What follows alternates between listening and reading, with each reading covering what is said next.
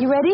Showtime. On May 3rd, summer starts with The Fall Guy. What are you doing later? Let's drink a spicy margarita. Make some bad decisions. Yes! Audiences are falling in love with the most entertaining film of the year. Fall Guy. Fall Guy? Fall Guy. That's what the poster said.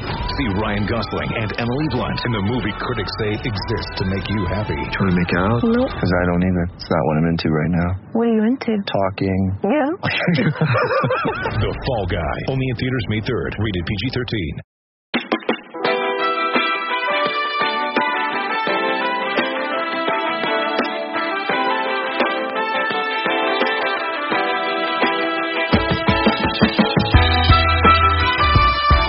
So hello everyone, this is Mike.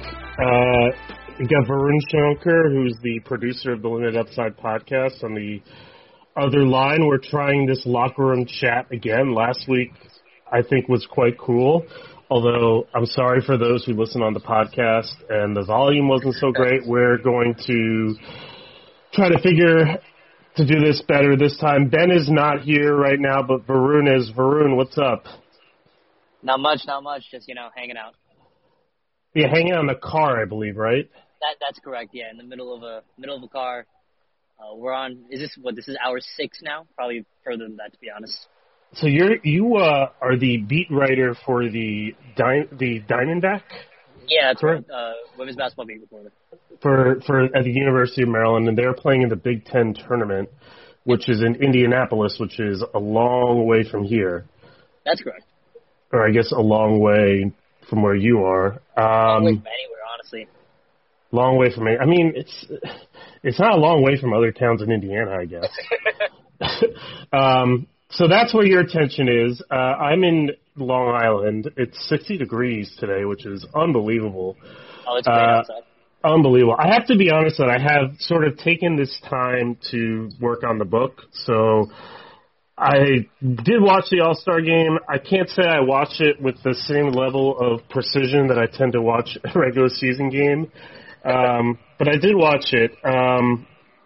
Did you like it? Did you enjoy it? Did it feel weird, the whole thing? I mean, it was. I don't know. They probably shouldn't have had it, to be honest, right?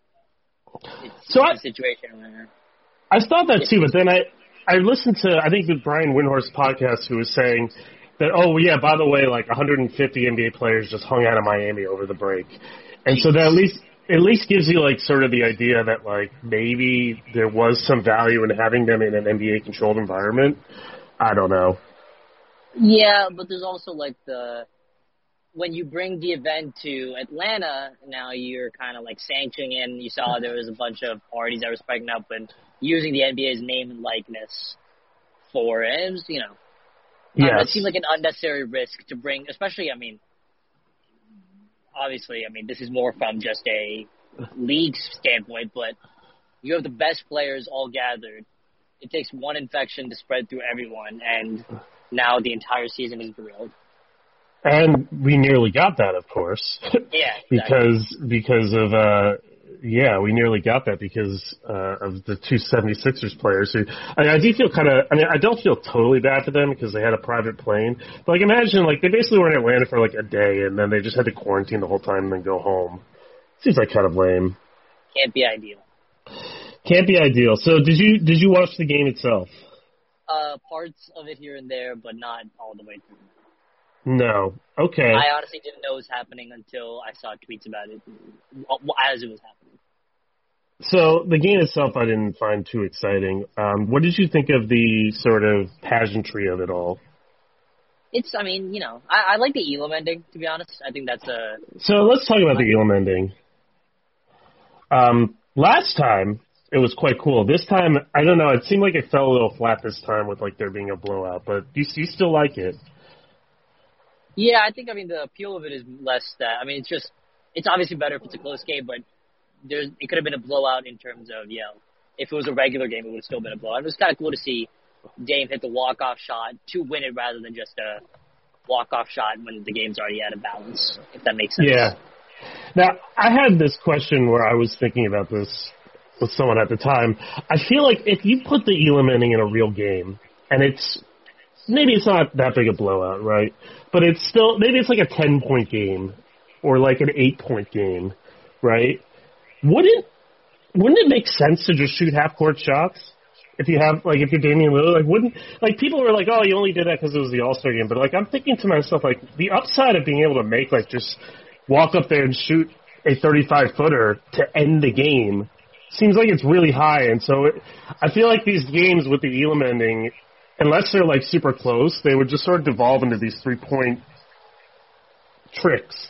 And I feel like that's just as much not basketball as what happens at the end of games right now.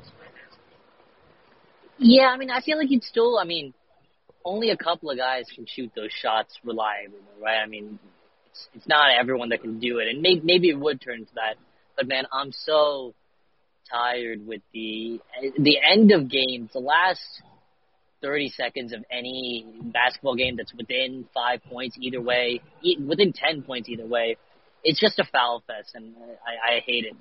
It's needlessly extending the game when even if it's a less than 1% chance. There was a game that I was covering where a coach called a timeout with 12 seconds left and his team down 10, and it just feels unnecessary. Yeah, I guess so. I guess my response would be you don't have to watch the end of the game if you think it's unnecessary. The game's going to end. I never understand this. Okay, so the game isn't officially over. We can turn it off whenever we want if we think the game is decided. Well, you got to cover it to put in stats and stuff at the article. So. Yeah. Well, that's good. That means you have more time to do it and get it in. I feel like it's good for writers. But then the stats might change at the last second. If they're at 51% field goal shooting and you have that in, but you have to change it at the last second. They miss a shot. All right. I'm just saying, I like the concept. I think there may be, even before that Lillard shot, all they were doing in that All-Star game was shooting threes. Now, I guess they were doing that because the Durant's team need to catch up, but I don't see why that, the incentives really tilt so that it's better, you have a better chance if you just sort of shoot a lot of threes and try to knock them out that way. I feel like, I know maybe this hasn't been, I haven't watched any TBT games, so maybe this isn't how it's working at TBT, but I feel like in the NBA, stars are not going to be able to resist the sort of 30-foot shot that could win the game in the best, and at worst, it sort of just leaves you already plenty ahead. So I ended that a little more skeptical of the Elam ending than I was coming in. Let's just say. Little more skeptical. But that's just me. It seems like Varun's got a little bit of trouble. I'm curious if anyone else here, what do y'all think of the Elam ending? I know it's very popular for, kind of our Twitter audience, but I definitely... I'm not someone who thinks it should be Is Varun, are you there? All right, am I back? You still there? Yeah, you still there? Yeah. Okay. This is going great. Can you hear me? Okay. Well, that's the All-Star game. I do want to kind of make a point about the All-Star game, and that is, can we stop being so goddamn jaded about the dunk contest? I have to say, I really don't understand why this competition between players who can do truly ridiculous things in the air is so anchored to its past, is so, just, it seems like we're talking about, this judging scoring was bad, this,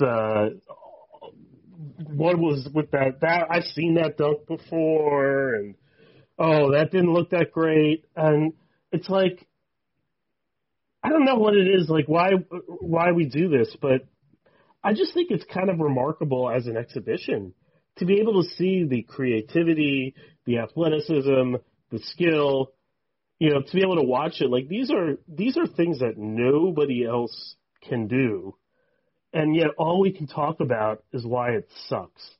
And I have to say that I really do not understand it. Right?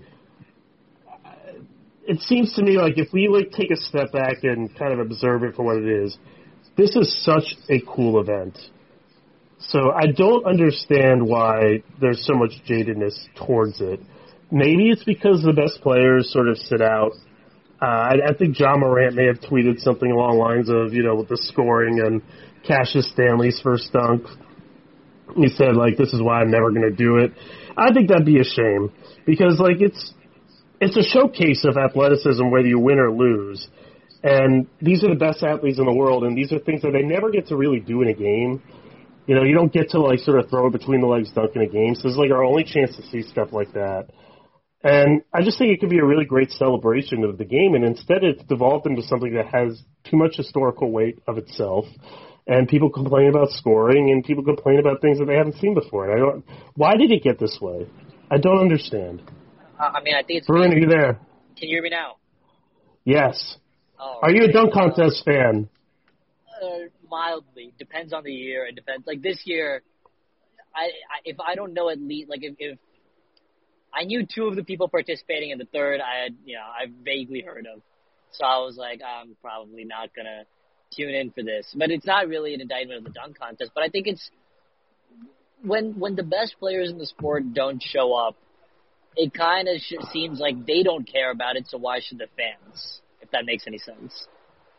I mean, but dunking is not an NBA skill in a game. The best dunkers are not the best players, so I don't understand why the best players have to be in the dunk contest. That's true, but at least I think some of it's just name recognition, but a guy like a Zion Williamson, who we know is a powerful dunker at the very least and an incredible jumper at the, although he didn't show it on that one play. I think that someone like him joining the game joining the dunk contest would make it at least a little bit more entertaining. Yeah, I think certainly, I guess your point, it would sort of pique my interest a little bit more right from the start. But if I'm already watching, I can't understand kind of watching that. If you're already watching and you see when the sort of Anthony Simons grabbing a ball from a Nerf group 12 feet up and then dunking it, and he's 6'2", 6'3", right? I can't understand seeing him do that and shrugging. That was a dunk that remember when Dwight Howard did the sticker dunk and everyone was like, "Oh my God, that's so cool." I guess that also got a low score, so maybe that's a bad example. But Simons basically did that, and he's 9 inches shorter than Dwight, and he grabbed the ball and dunked it rather than just slamming a sticker on the backboard. And that was only 13 years ago. I just think that's incredible. And I don't know. I know he's not a household name, but just doesn't that sort of open your eyes as to how amazing even someone who's not a really household name and what they can do? Am I just being too nice to these players? I don't know. It just seems like it's a individual creativity that is just so cool to witness. And it's so funny to me that dunk got a lower score than him literally mimicking a dunk that Tracy McGrady did 20 years ago in a T-Mac jersey. Yeah, the scoring is a whole different conversation. I think, there are only so many dunks you can do. So I feel like that's one of the reasons why people are like, okay, I've seen this before. Even if it's incredibly cool to see in the moment, there's only so many ways you can do it. But for me, an in-game dunk over someone, that's, yeah. That's a different kind of, just in terms of the speed that it has to be done. I feel like, this year it felt like there was less buzz around the All-Star game than there ever has in the last 10 years. It really does feel like, for obvious reasons, right? There's nobody in the stadium. And so I think that definitely played into it because, people have appreciated great dunk contests in the past. I think, obviously, everyone points to the Zach LaVine, Aaron Gordon ones, but I feel like the dunk contest is regularly pretty well received, except for maybe this year it was a little bit more criticized than most. I don't know, maybe I disagree, but I just feel like there's always a lingering sense of disappointment unless it's Aaron Gordon for Zach LaVine.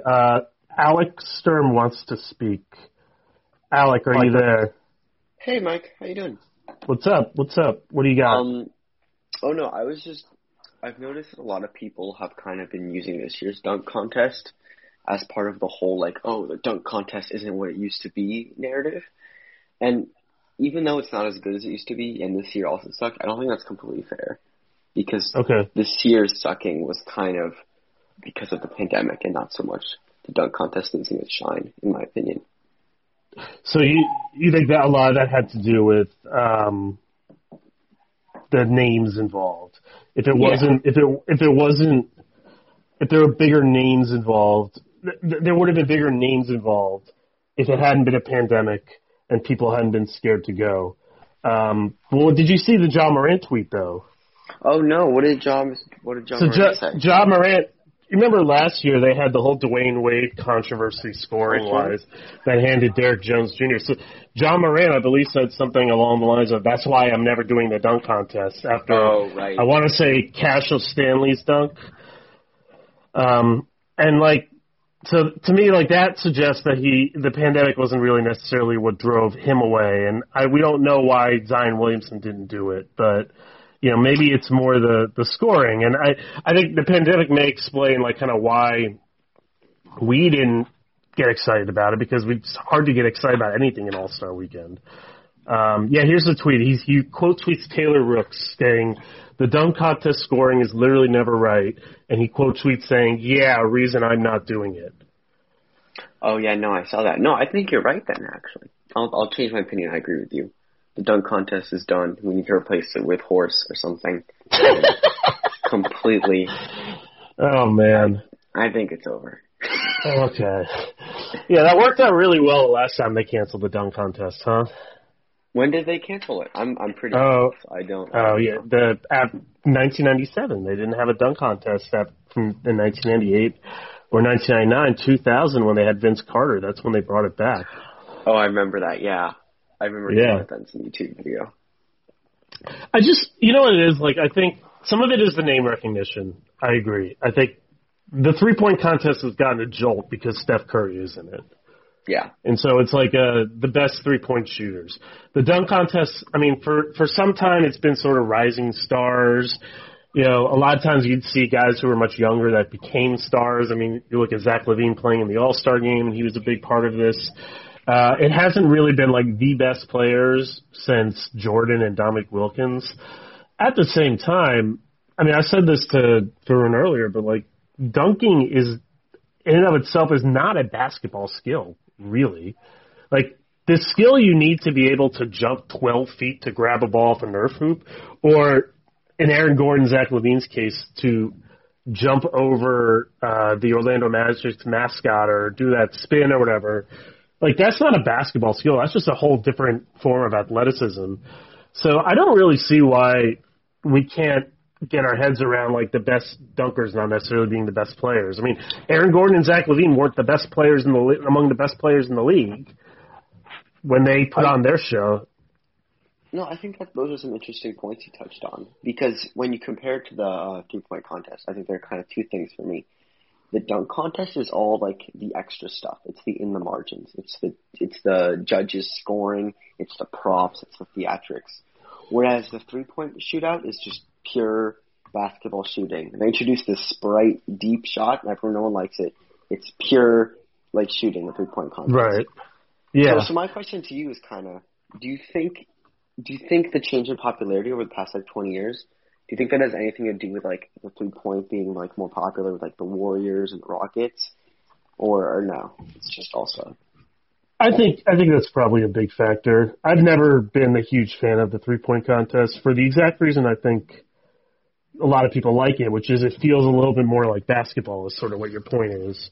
And it feels like a little bit more of, like, a common thing. Like, we've all kind of run around and done shooting drills on our backyard or wherever, you know, we can all shoot.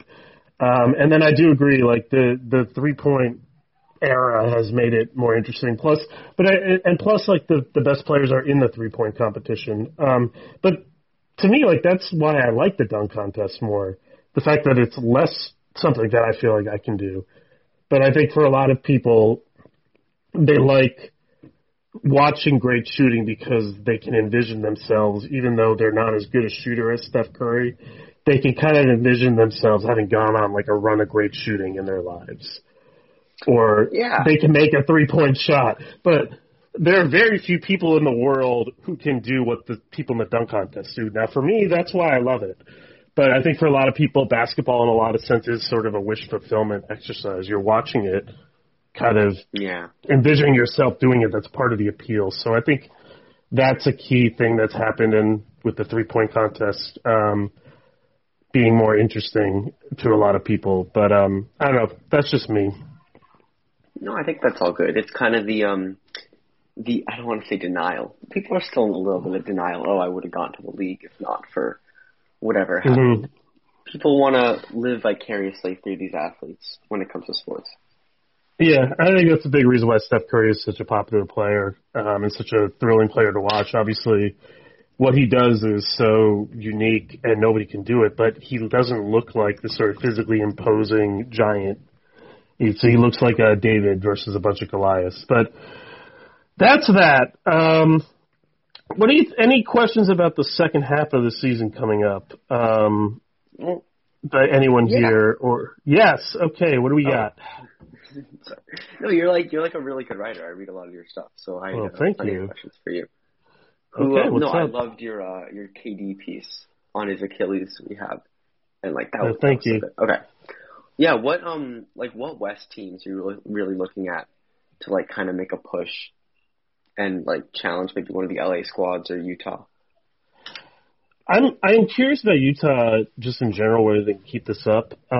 As far as teams that are sort of kind of surging, I think you have to look at Dallas. Dallas has played really well recently. I think you have to look at Denver as they start to get guys back.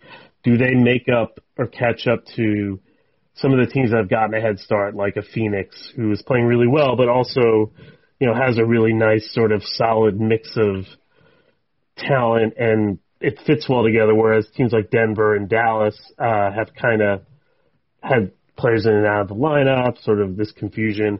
Do those teams gel? Because, we've seen this over the last few weeks. Like, Jokic and Luka Doncic are as good, if not better, than they were coming into the year. Just because they got off to slow starts doesn't mean that they're not playing super well. One of the other interesting things is, what happens to Portland when C.J. McCollum and Yusuf Nurkic come back? Because I think the obvious answer would be, they're just going to kind of keep killing it, and Lillard's going to be just as good.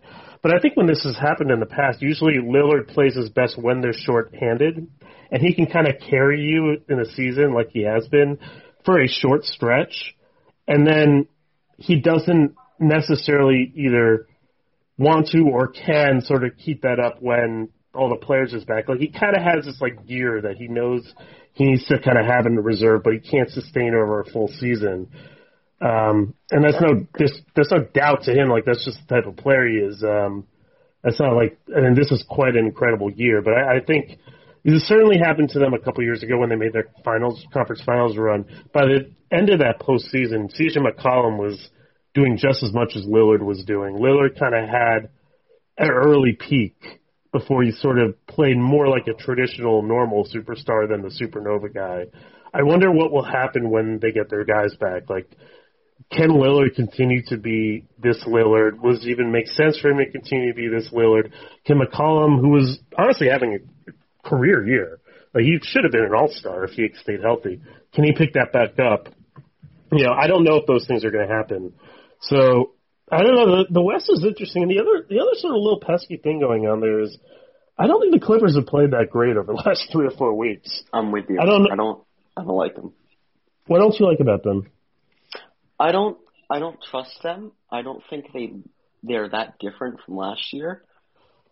I'm not gonna say the whole point guard thing about they need a point guard, because I'm more worried about their rim pressure. They don't generate that many free throws. They don't generate that many field goals at the rim. And I also don't like what T. Lue has done. And I know he's saving adjustments for the playoffs, but I still don't like what he's done with the defense and how he's kind of changed nothing. What has he been doing to the defense that he didn't like? They're like 17th in defensive efficiency, I'm pretty sure. Or like 16th or 15th. I'm gonna look that up. And when you look right at that now. roster with with Kawhi and Paul George, you gotta be better than like middling. I didn't realize they were that bad. Oh yeah, on clearing the glass, they're 21st. It's interesting. That seems to me like to be. I can't believe that will continue. Like I know, I find that hard to believe. I mean, what are they doing really badly on defense? Last year they were quite good in half-court defense and just got killed in transition.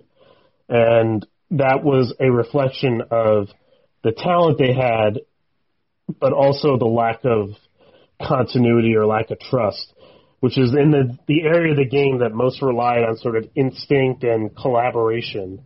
They were the worst. And when they were able to set up and then like kind of use their individual defensive talent, that was when they were the best.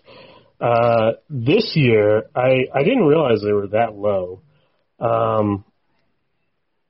I don't know what's up with that. I think that they will get better. The question of like sort of do they have a guy who can get to the rim is interesting because obviously their offense has been really good, but it's been very much powered by great 3-point shooting, which may or may not kind of continue.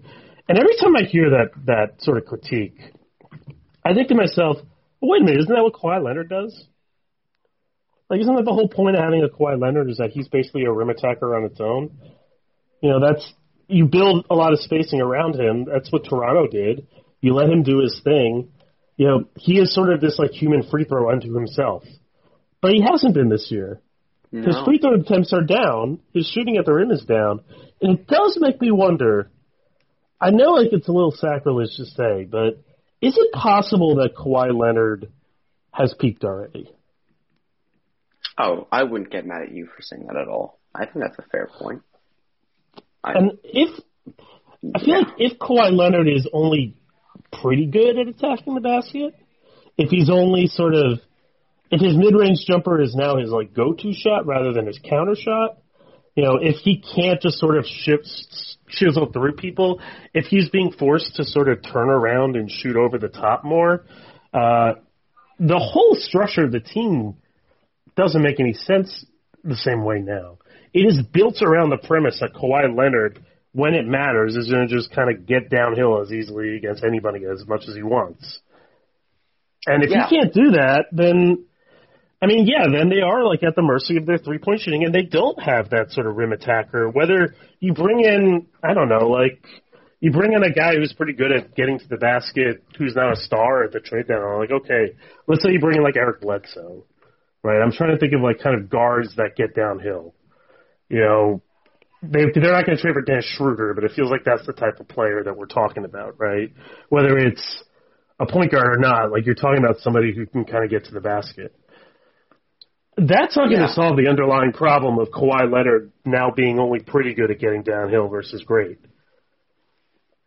And I feel like there's almost nothing the only way that they solve that is if Kawhi Leonard is really holding this in reserve for the playoffs. So you think that if Kawhi's not attacking the rim, then the 3-pointer isn't consistent. And, well, no, you're right. Because if you think of a team like Utah, right, and if you say, how does Utah's getting all these great 3-pointers, how do they generate all these threes? It's because of Gobert and Gobert's rim presence and his gravity rolling. And if the Clippers don't have a guy like Gobert who creates that kind of panic with the defense at the rim, then maybe their 3-point shooting just isn't that sustainable. Yeah, that's exactly it. I mean, because I haven't looked at sort of the number of times that they've actually touched the paint. But when watching them, it certainly feels like most of their threes are coming when they start to drive and then they sort of step out and throw it out. They're not really getting all the way down low and then coming out. Like, even though this is a post-up is no longer a post-up league, like it's still, if you can get downhill and then kick and swing it, that makes you a much more dangerous 3-point shooting team. We're not really getting enough of that right now, and that's not really Paul George's game either. I don't think he's having a really good season, but he's not someone where like kind of in the thick of the battle when you're playing one-on-one, like can he beat a switch? Can he get downhill at the most difficult time? That's not really his game either. I wonder if like sort of one medium way that they can solve this, and I don't know if this will be supported by the numbers. Like, I think that it's been better for the lineups overall to have it this way. But I do think that if this continues to be something that is a challenge for them, if their three-pointers can stop dropping, I think they should look at switching and putting Ivica Zubac in the starting rotation. I knew you'd say that. Because I think that they've lost sort of the chemistry of the pick and roll, of the Zubac-Leonard pick and roll. That was a really good way for them to get downhill, quote unquote, last year. And so I wonder if it's worth looking into switching that up in playoff time, whether maybe there's too much shooting on the floor and not enough attacking, whether it may make more sense to have Ibaka play off the bench at key points. I'm not sure it necessarily would change the minute distribution. I just think that might be a way to solve that. Like Noah says, gives some rim gravity. No, you want to talk. Noah, what's up? Hi. So, yeah, a thing about Kawhi, so the numbers don't exactly back this up, but I feel like based on what I've watched this year versus last year, this year, like, obviously, he likes to get to his spots. He doesn't move much, like, getting to his spots. He kind of just comes down the court and eventually stops jogging at, like, the elbow versus last year. I feel like he was moving a lot east-west before getting into his spots. And, even that was be, like, altering the defense. I just feel like he's not it's just a lot of shot making and not much, bending the defense. Yeah, I mean, and this has always kind of been how Kawhi has played to some degree. Even going back to San Antonio, if you watch, like, I still think that Kawhi peaked during that last healthy San Antonio year. I know he was amazing for Toronto in the playoffs, but the best Kawhi I've seen is the year where, in my opinion, he should have won MVP, which is the year Westbrook won MVP. That was a lot of side-to-side dribbling, to your point, a lot of, like, opening the floor and attacking, and there was a lot of sort of thrusting through guys to finish. You really got that. That was the first year where you really got that, like, man, Kawhi is so goddamn strong. And because he would just guys would just bounce off him. And then you saw a little bit less of that after the injury, but he still was able to kind of maintain his ability to get through most people, his ability to kind of hold on to the ball.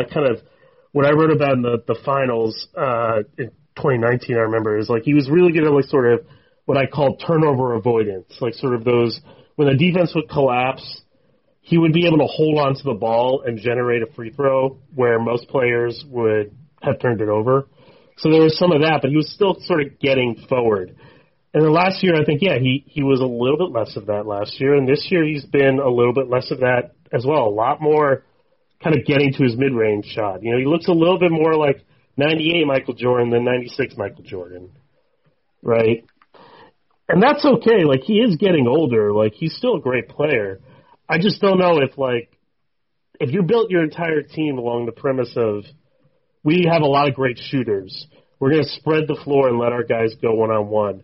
We're a team that's, like, wing heavy, but we don't really have a great point guard or a great sort of rim attacker up front. Whatever. We don't have, like, a Giannis. Like this, we're going to space the floor. We're going to open up our attack and make it easier for our stars to get to the rim. If your stars are only, like, 85% as good at getting to the rim as they used to be, like, suddenly now this is a real deficiency. Yeah, but I think it goes even beyond just going and getting to the rim. It's like, the way that Kawhi gets into his spots, he just, he doesn't, he goes straight from, I guess, the defensive end to the elbow. There's no extra movement. It's just very, like, it's kind of it's like a robot in a sense. He just goes straight to his spot, no, like, detours or anything, and it really simplifies the defense, I feel. I feel like that's something he used to be praised for, though, right? Like, he was like, oh, he's so robotic, he gets to his spot, no extra movement needed. Kawhi, he gets to his spot and he drills the mid-range shot. Yeah. But now it's kind of, I think Noah's right now, it's getting predictable almost. And it's something a defense can adjust to, and especially a team where Paul George, I'm sorry, is a bit redundant, that it's a little easier to defend. Well, isn't this funny? I mean, when those two guys came together, we were saying, oh man, like this is a wings league, and they have two of the best two-way wings. Like this is like what every team wants. And since then, all we've learned is that there actually is some diminishing returns to having your two best players be wing guys who like to have the ball and are probably better, will shoot the ball from mid-range or long range. Like there actually is some diminishing returns to that. I think you're seeing, although I love them, and I don't think they're the problem, I think you're seeing some of that a little bit with Boston, with Tatum and Brown. You know, if those are your two best players, you better have your complementary players need to be highly specific in ways that, look, let's say LeBron AD as a combination, that makes more sense. They complement each other a little bit more. So that's interesting. And I agree. I think that's like the thing that has made Kawhi really good is now the thing that seems like it's a bit of it's hurting the team. But I think really the simplest explanation for that is he's just not quite as good at that as he was 2 years ago or 3 years ago.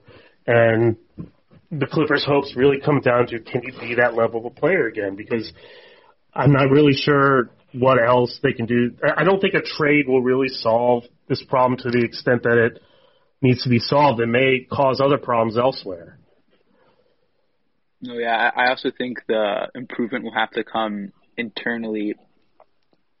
I guess if I think about it, you know, I'd much rather have, I guess, Ty Lue with last year's Clippers as opposed to this, maybe, because I just think like the small step that Kawhi has taken down in terms of, you know, just stressing the defense. That's the difference between, you know, functioning offense and an offense that's a bit too reliant on jump shooting. Yeah, maybe. I mean, look, it's one of those things that I just sort of have on my mind to watch and see how it plays out because there's still a lot of time left. Kawhi has a history of sort of using the regular season to get in shape for the playoffs. They are still third in offense. I think the Nick Batum thing has really helped, although not as much as it did early in the season. They're still in pretty good position. It's just something I'm watching, like, down the stretch. Have we reached the point where Kawhi is no longer the level of player to have this style of play anymore? It's an open question to me at this point. And I'm just kind of curious to see, because look, if they don't win it this year, and if they sort of, again, fall short of the conference finals, I mean, right now, they're the 4 seed? They're the 4 seed. The third, no, they have the same record as the Lakers, so I think they're the third seed. No. I think they're a game behind the Lakers, or a half a game behind. Yes, they're a half a game behind, but they do have a tiebreaker. So they're behind the Lakers, and the Lakers haven't had Anthony Davis for most of the season. And the Jazz, obviously, there are a lot of questions, I'm sure, about how the Jazz perform in the playoffs. But, I mean, it looks like there's no guarantee they even make it to the conference finals. If they go 2 straight years again not making the conference finals, and this era closes down, and you consider everything they've given up, including Shai Gilgeous-Alexander, who they kind of could use right now. Speaking of downhill attackers.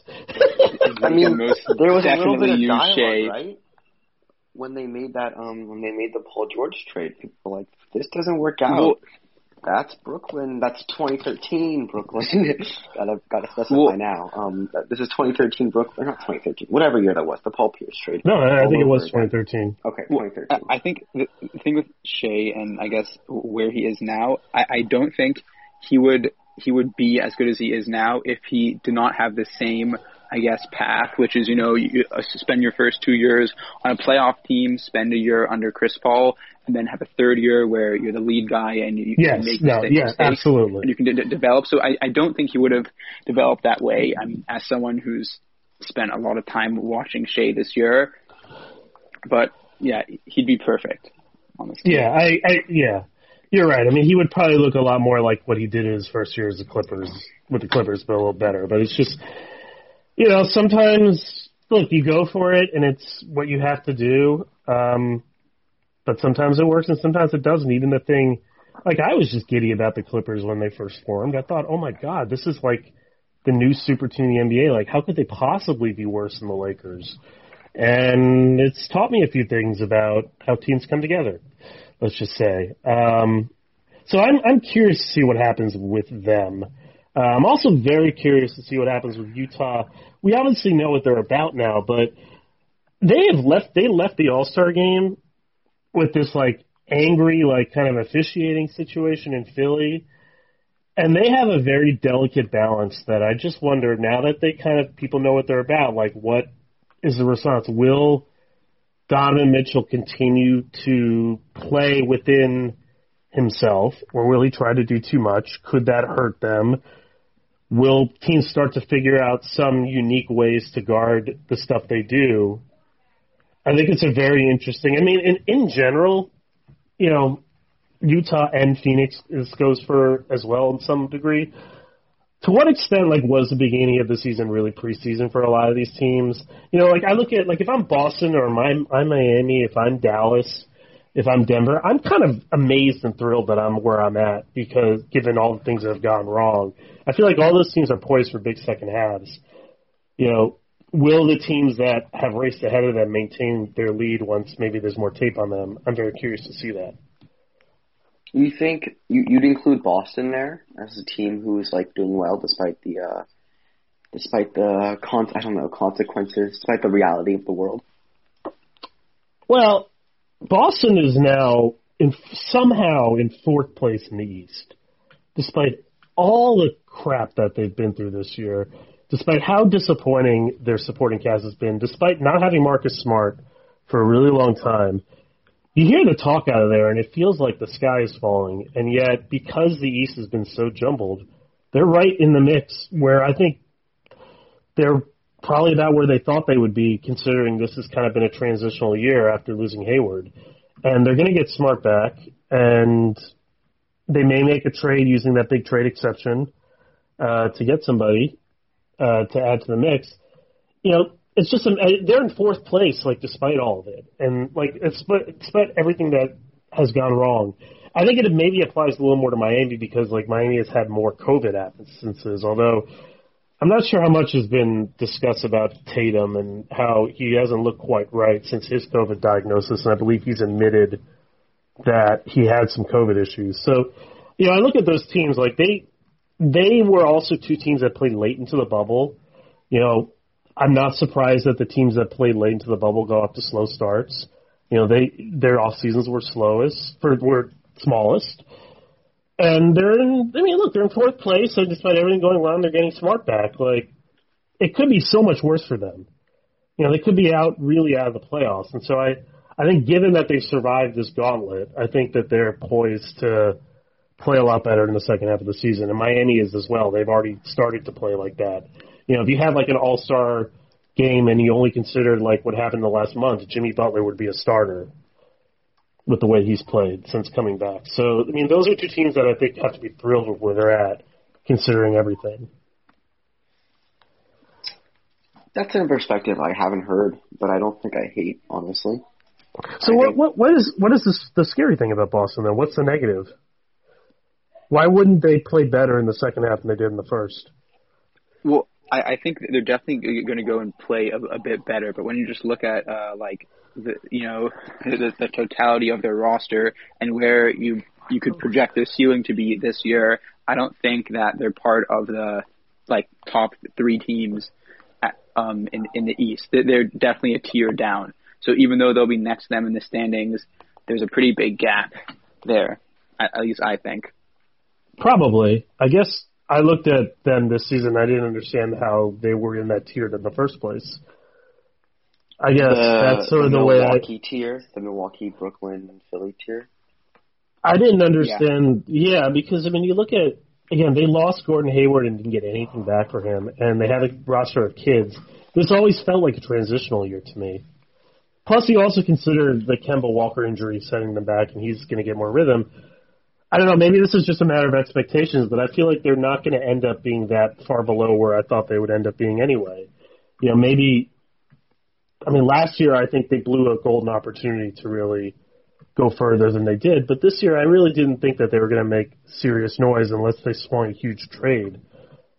This felt like sort of a reset. Let's see what we got in some of these young players, like how good is Robert Williams, Grant Williams, Peyton Pritchard? How good is some of the other guys that they have?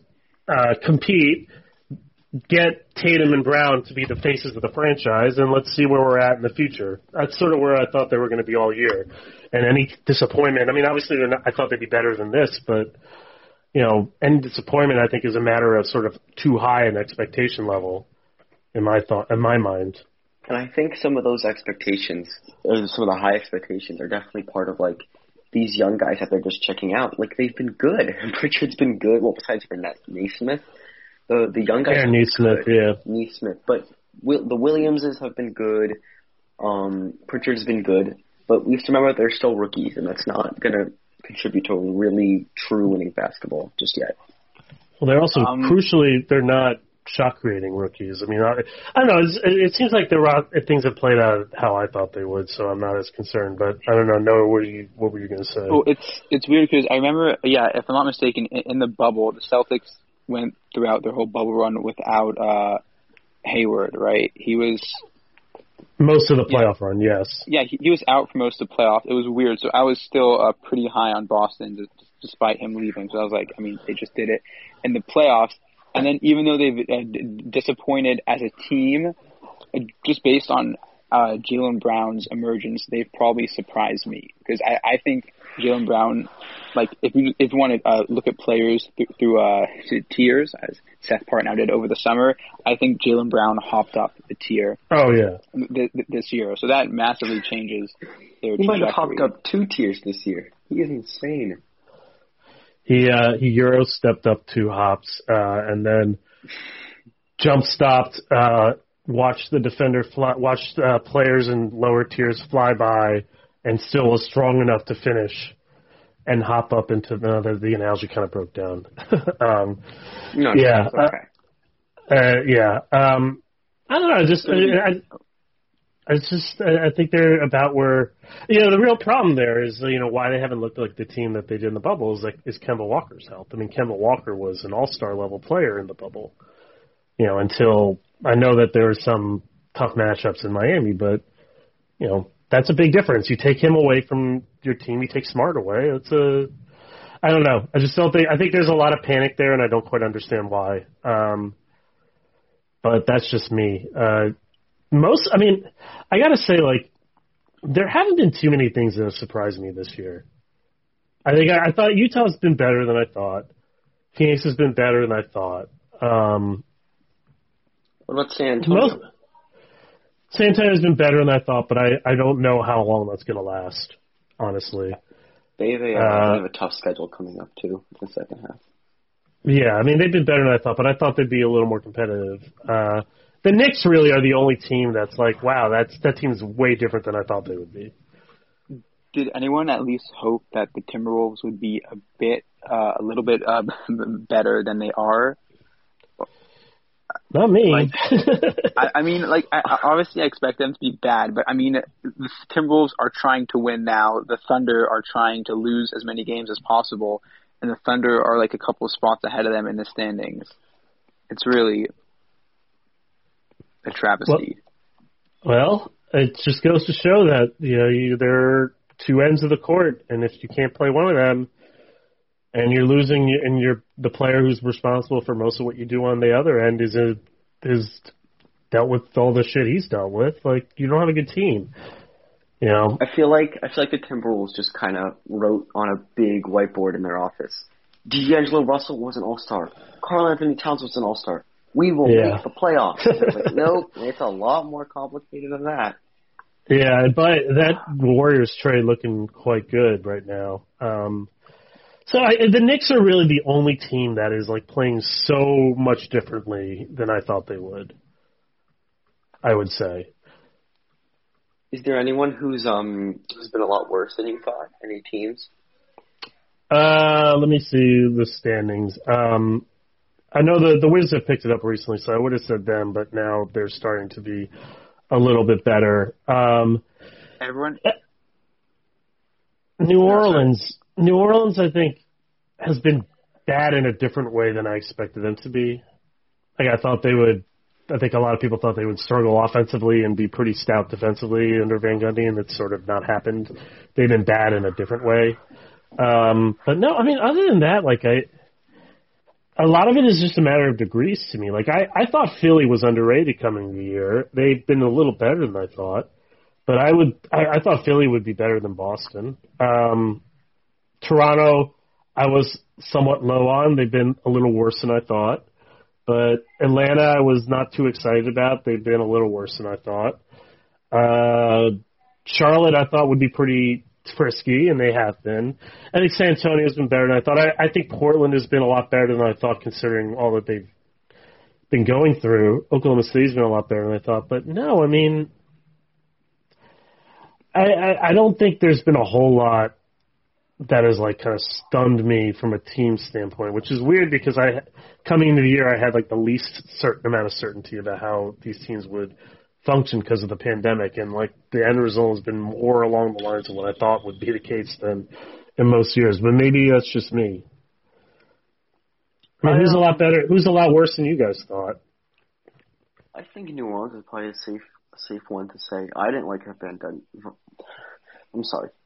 Gundy hiring when it happened, and it doesn't look good now. I just thought at the most basic level of analysis, he's not a rebuilding coach, and you guys are in a rebuild, whether you like it or not. So act like it. And clearly he isn't working his defensive magic. Miami's been disappointing. I mean, Dallas is technically disappointing. They're playing better lately. But these are kind of like COVID exemptions. There aren't too many teams that you can really strike down on. Well, I have a disappointment. It's kind of hard. So the Trailblazers, I was pretty high on the Trailblazers before the season. I thought they did a really good job of plugging in their holes, but then again, half the team's been out, half the starters have been out since I don't know when. So it's kind of hard to really judge them. But I thought when they were at full strength at the beginning of the season, they underperformed from where I thought they would. I see what you're saying. So they've been a lot. They've almost played better without these guys than with them. Yeah, it's kind of strange. They underperformed with their full team, overperformed without it. I mean, I like them taking a flyer on Harry Giles or Giles. Harry Giles, yeah. Giles. It didn't seem to work out. Has he been playing? No, he's out of the rotation. Oh my. He might play a little more might play a little more in the future, but yeah, I mean, you look at their team and they have. I said it. You sort of look at it before the season. When they made the conference finals, they did so with two defensive-minded forwards in Aminu and Harkless, who in the playoffs teams sort of ignored. Aminu developed a bit more of an off-the-dribble game than Harkless did, but in general, they were just, after that playoff run, I believe they benched those two in Game 7 against Denver, played more offensive-minded players. They were like, you know what? We need more shooting. Never again are we going to lose a playoff game because teams are loading off Aminu and Harkless. And then last year happens, and they were terrible on defense. And so in the summer, they got two guys who play a lot like Aminu and Harkless, and everyone's like, oh, wow, I really love their offseason. But they basically just spun their wheels to get back to where they were. And their defense still isn't that good. So, I mean, I'm not saying that it was bad to get Robert Covington and Derek Jones. And I also understand that they were sort of in the middle. They had to make the decision on money on Aminu that maybe wasn't something they could afford and blah, blah, blah, blah, blah. But it's like, we really like what they did because they restored the team that they broke up. Well, you know what I mean? It's kind of weird.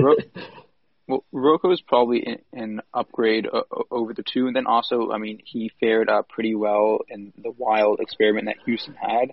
I was just looking at this now. Is Zach Collins, I mean, he seems to be out for the season. Kind of forgot about him. Yeah, he's hurt again. And they have a lot of guys, too. I know there was a problem where they were playing Cantor and Melo together a lot more off the bench, and that was kind of killing some of their rotations. And just at the end of the day, they are defensively deficient, and no amount of sort of covering that up is going to change that. But they also have Lillard, and Lillard is the type of player who like will go on binges and kind of save you when you're undermanned. So I think that's what explains that. I really thought the defensive fix was there because you obviously have Nurk, Zach Collins. He's a 4, but he's more of like a big 4 as opposed to a wing 4. And then they also had Rocco, who's a fantastic help defender. I just thought they were building a solid back line for their defense, but obviously not. Yeah, I mean, look, it's tough when I think they tried to play a more aggressive style early in the season. It just didn't work. I mean, Terry Stotts an amazing offensive coach. I'm not sure how good a defensive coach he is. I'll say one thing. I thought Phoenix would be pretty good, but I thought they were more in the play-in range, and they have played better. They have been more cohesive than I thought they would be. They are fantastic. I think the most no, it's okay. You go ahead. I think the most impressive part about Phoenix is that Booker and Paul aren't even meshing to a T yet. They're still figuring it out, and the Suns are fantastic. Nevertheless, they're once those two figure out how to play together and really maximize each other's strength, it's going to get even more scary. Will they? Are we sure they will? I mean, what does that look like exactly? Is it? Honestly, I'm not sure because I've watched Suns play a bit, and I'm not entirely sure how they mesh. Because I mean, a lot neither of them, or at least at this point in their careers, they're not particularly athletically gifted, which is fine. I mean, but it makes it they're not too threatening off the ball. I mean, obviously, Booker's fantastic, but I'm not sure how much you can expect from Chris Paul when you want to put Booker on ball. So, isn't this not that different from Chris Paul, James Harden, Chris Paul, Shai Gilgeous-Alexander, Dennis Schroeder? He's 36 now, though. No, I know, but I mean, as far as sort of style of play, it kind of feels like if you're playing with Chris Paul, it's gonna look a little your turn, my turn, and as long as you're the only two players sort of taking many of those turns, it's okay. And Phoenix has a really well-balanced team where great wing play. Mikal Bridges is a terrific off-ball player. Ayton can roll the basket. They've got some really tough guys off the bench. I think Sarge has really been effective. Cam Johnson. Yeah, they don't have a lot of guys who need the ball in their hands. The two that do just happen to be their best players. So to me, it's never going to look like sort of Paul and Booker are never going to look like what we envision, let's say, John Wall and Bradley Beal to be back in the day, where it's like peanut butter and jelly in terms of play style, playing off each other. Anytime you have Chris Paul on your team, it's going to look a little your turn, my turn because of how probing he is. And in Booker's case, it seems like he's very good with the ball in hands too. I just don't think it's a huge problem with the way their team is constructed. Now, it may become a problem in a tight playoff series where getting buckets is going to be tougher, but I'm not sure it's going to look any more fluid than what it is now, and I'm not sure what it looks like right now is really such a bad thing. All right, I pulled up the stats. Phoenix has been great. Wait, can I just quickly get this in? I think a disappointment has been DeAndre Ayton on offense. I mean, he just, he doesn't really. I mean, obviously he's absolutely massive. He's built like a statue of a Greek god, but he doesn't put that much pressure on the rim. He's still, finding his way around as a roller. I just feel like he could really juice up the offense if he posed more of a threat offensively. And yet he's doing his job. It's sort of an interesting. It's just funny. You look at this team, and Ayton. It seems like we're expecting more from Ayton and Booker in particular, where it's like those guys could be so much better. Ayton could be much more of a presence. I look at the way Nick Vucevic plays in Orlando, and I think, why can't DeAndre Ayton be just as good as that? Taking trail threes, scoring decisively in the post, kind of being a hub. but still running pick and roll. Like, it seems like that's a great roadmap, and there's more for him to accomplish. And yet the team is doing so well to the point where it's like, I think it's really hard to divorce their defensive style of play and their sort of cohesiveness from, their high flyers are going to look, or best players are going to look a little bit muted. Because they kind of play with this rugged style. They don't play with as much space on the floor. They play like kind of slow pace and probing. Like, that's the trade-off that you have to accept. I mean, this is what I think a lot of people say about Booker, in that this is what it means to sort of sacrifice your personal stats for winning. It looks something like this. Are we sure we want Aiden to play like a Vucevic? Vucevic, yeah. Because I don't know. I feel like it's a lot of jump shots for someone who, coming out of college, was supposed to be an at the rim presence. They don't have a lot of at the rim presence. Like, all those role players you guys named earlier, Johnson, Bridges, Crowder, those are perimeter guys. Even the big men like Saric. So I don't know. I think I'd rather Aiden take more shots at the rim than be a Vucevic guy. Yeah, I mean, the thing is, I think he is a physical mismatch for the majority of the league, but the way he plays, he doesn't actually force the issue. Like, it's okay if you put a guy on him that can't match up physically, because Aiden doesn't really take advantage of the physical mismatches. And I guess, that's what I really want him to do. You know, really make the opponent feel like they're playing against a guy who's 7 feet tall, 250 pounds, and can move like a wing. Because you don't have to pay that much attention to him, really. You don't. I mean, I think some of it is, I don't know if he's ever been that player. I think he's always been pretty perimeter-oriented. I do agree that, like, when he does get the ball, he does, down near the basket, he does sort of play a little timid, play a little cute, you know, all of that. But I also think that Phoenix is a team that plays their overall half-court spacing is much more, they play a much more physical, low-to-the-basket style of play. Booker catches the ball a lot inside the paint. Paul loves the mid-range. You know, they are a prime cutting team. You know, even some of their guys that you talk about that are small, like Saric, does not shoot a ton of threes. He plays a lot going downhill, posting smaller players. They are a team where they have a lot of guys who like to kind of take that contact already. And I think actually presenting the threat of a trail three the way Vucevic does and would open the game up more for Ayton and allow him to show his more of his skills. And it doesn't necessarily have to take away from him, okay, if you get the ball like on a roll or in the block, you're going to go up strong with it. You know, so I actually don't agree with like kind of this, like, it's 2021. I think it's better. I think there's a lot of value in stretching Ayton's game out. You know, especially when you consider how many other players in the Suns already are attacking the basket. But that's a process, and I think that's something that's happening over time, and his sacrifice has made life easier for other players. And so it's an interesting developmental quandary. Like, do you want to make DeAndre Ayton produce as many points and rebounds as possible, or Devin Booker produce as much as possible, or do you want to kind of have them suppress some things in order to help the rest of the team? I mean, it sure seems to be working out pretty well for them right now. It will be interesting, I think, as the game gets tighter, as teams start to catch up, you know, because their cohesion is such a huge reason why they are so good right now. You know, the way that their defensive rotations are so on point for the rest of the league. You know, the timing of those sort of what we call 45 cuts, where they're kind of coming from the top of the key and kind of cutting through the lane as the ball is swung back out. Mikal Bridges gets like a ton of shots on that.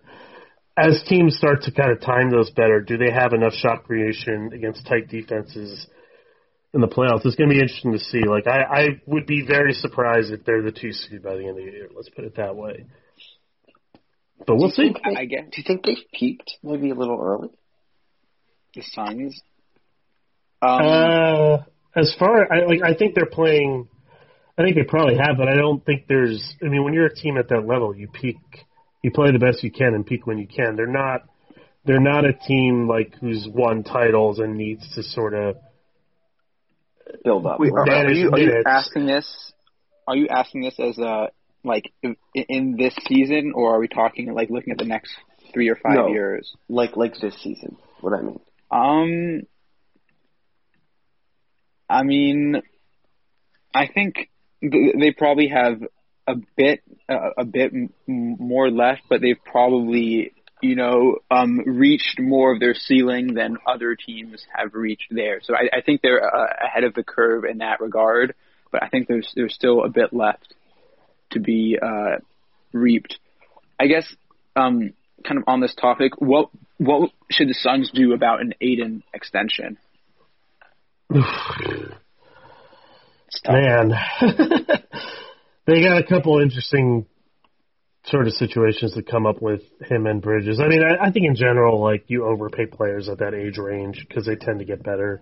So I don't think you pinch pennies at that age range.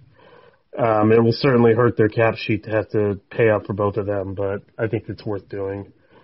I think it's sort of one of those things. I don't think there's really any other choice. I mean, they're not going to be able to get equivalent value. He plays a position of need for them. I don't really see the purpose in trying to play hardball with either of those guys. That is, of course, one of the problems with having a team that fits really well together, is that it makes everybody look better, which means it makes everybody make more money. Yeah, I guess my main concern is I feel like just because, he has that, he was the number one pick, that just adds an extra, I guess, $5 million a year to his deal, just because, that's how stuff seems to work. But I think the Suns, I mean, this is in the past, but their biggest mistake was not, in my opinion, not drafting the point guard of the future to incubate behind Chris Paul. When? Well, I mean, obviously their biggest mistake. Yeah, that 10 pick not looking so good right now, and obviously their biggest mistake is drafting Ayton in the first place. But look, we have to remember they have not made the playoffs. Well, instead of Luka, and I know. Yeah, but they haven't made the playoffs in a decade. Like, I think these conversations about peaking early and the long-term future and all that, and they make more sense for a team that has already accomplished something. The Suns haven't accomplished anything yet. Anything they do this year is gravy. This is gravy. That's let's let them accomplish something. All right, that's about all I got. Do you guys have any other questions? No. Thanks for coming on here. Yeah. All right, that has been this week's Locker Room Chat. We will do this again next week. Thanks so much for joining us. We'll talk then.